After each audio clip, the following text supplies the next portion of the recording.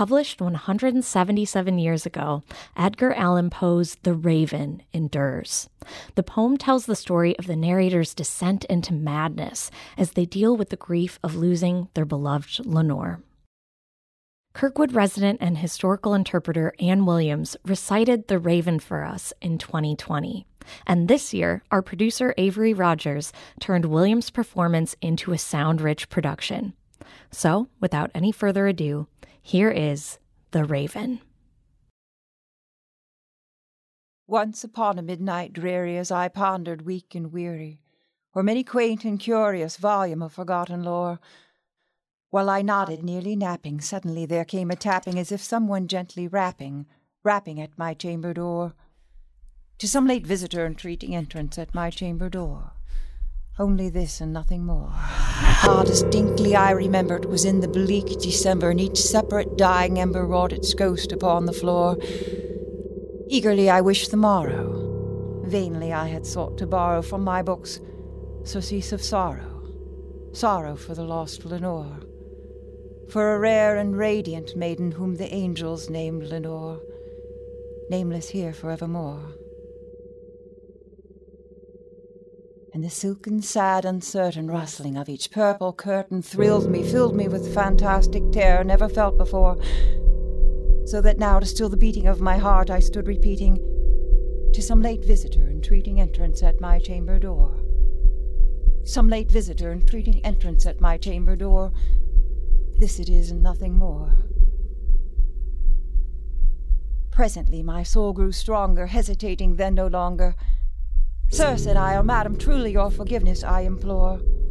But the fact is I was napping, and so gently you came rapping, so faintly you came tapping at my chamber door, that I scarce was sure I heard you. Here I opened wide the door. Darkness there, and nothing more. Deep into that darkness peering long I stood there wondering, fearing, doubting, dreaming dreams no mortal ever dared to dream before. The silence was unbroken, and the stillness gave no token, and the only word there spoken was the whispered word, Lenore.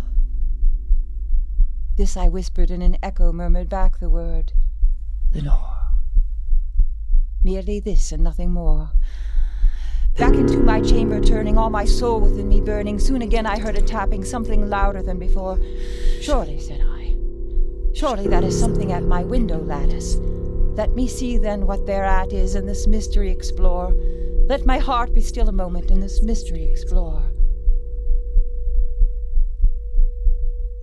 It is the wind and nothing more.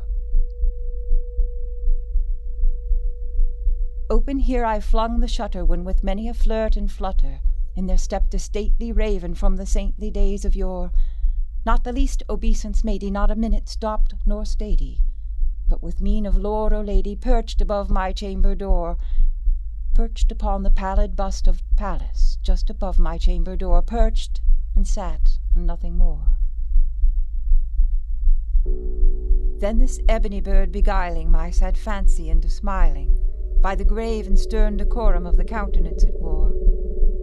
Though thy crest be shorn and shaven, surely, I said, thou art no craven, ghastly grim and ancient raven wandering from the nightly shore. Tell me what thy lordly name is on the night's Plutonian shore. Quoth the raven, Nevermore. Much I marvelled this ungainly fowl to hear discourse so plainly, though its answer little meaning, little relevancy bore, for we cannot help agreeing that no living human being ever yet was blessed with seeing bird above his chamber door, bird or beast upon the sculpted bust above his chamber door with such a name as Nevermore. But the raven, sitting lonely on that placid bust, spoke only that one word, as if his soul in that one word he did outpour. Nothing further than he uttered, not a feather than he fluttered, till I scarcely more than muttered, Other friends have flown before. On the morrow he will leave me as my hopes have flown before. Quoth the raven, Nevermore. Startled by the stillness broken by reply so aptly spoken, doubtless, said I, what it utters is its only stock and store. caught from some unhappy master whom unmerciful disaster followed fast and followed faster, till his songs that burden bore, till the dirges of his hopes that melancholy burden bore of never, never more. But the raven still beguiling my sad fancy into smiling, straight I wheeled a cushioned seat in front of bird and bust and door, and upon the velvet sinking, I betook myself to linking fancy unto fancy, thinking what this ominous bird of yore, what this grim and gainly, ghastly, gaunt, and ominous bird of yore meant in croaking nevermore. This I sat engaged in guessing, but no syllable expressing, to the fowl whose fiery eyes now burned into my bosom's core.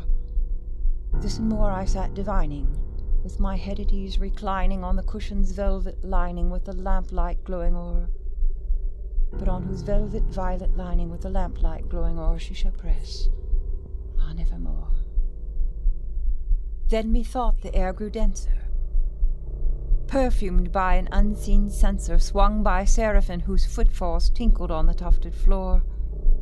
Wretch, I cried, thy God hath lent thee, by these angels he has sent thee respite, respite and nepenthe from thy memories of Lenore. Quaff, oh quaff this kind nepenthe, and forget this lost Lenore. Quoth the raven, nevermore. Prophet, said I, thing of evil, prophet still of bird or devil, whether tempters sent or temptest toss thee here ashore, desolate yet all undaunted, in this desert land enchanted, in this home by horror haunted, tell me, I implore, is there balm in Gilead? Tell me, I implore.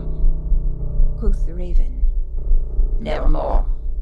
Prophet, said I, thing of evil, prophet still of bird or devil, by that heaven that bends above us, by that God we both adore, tell the soul with sorrow laden, if within the distant Aidenn it shall clasp a sainted maiden whom the angels name Lenore, clasp a rare and radiant maiden whom the angels name Lenore. Quoth the raven, nevermore.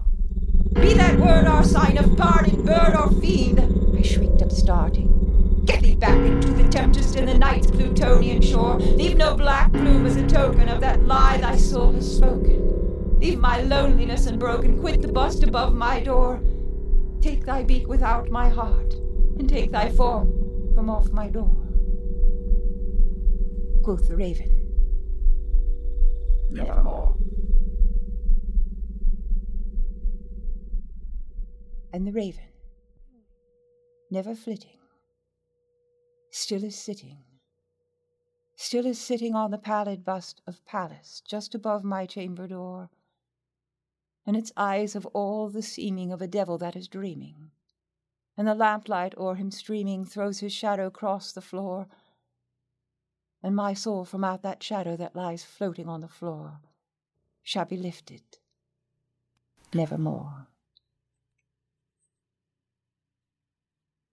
The Raven by Edgar Allan Poe. Scored and produced by Avery Rogers and recited by Kirkwood resident and historical interpreter Ann Williams. And from all of us on the St. Louis on the Air team, we wish you a very happy Halloween.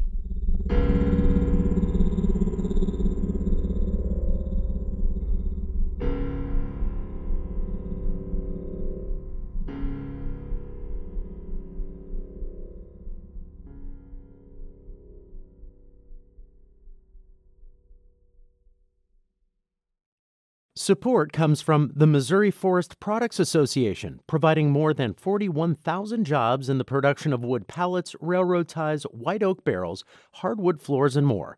Details at choosewood.com.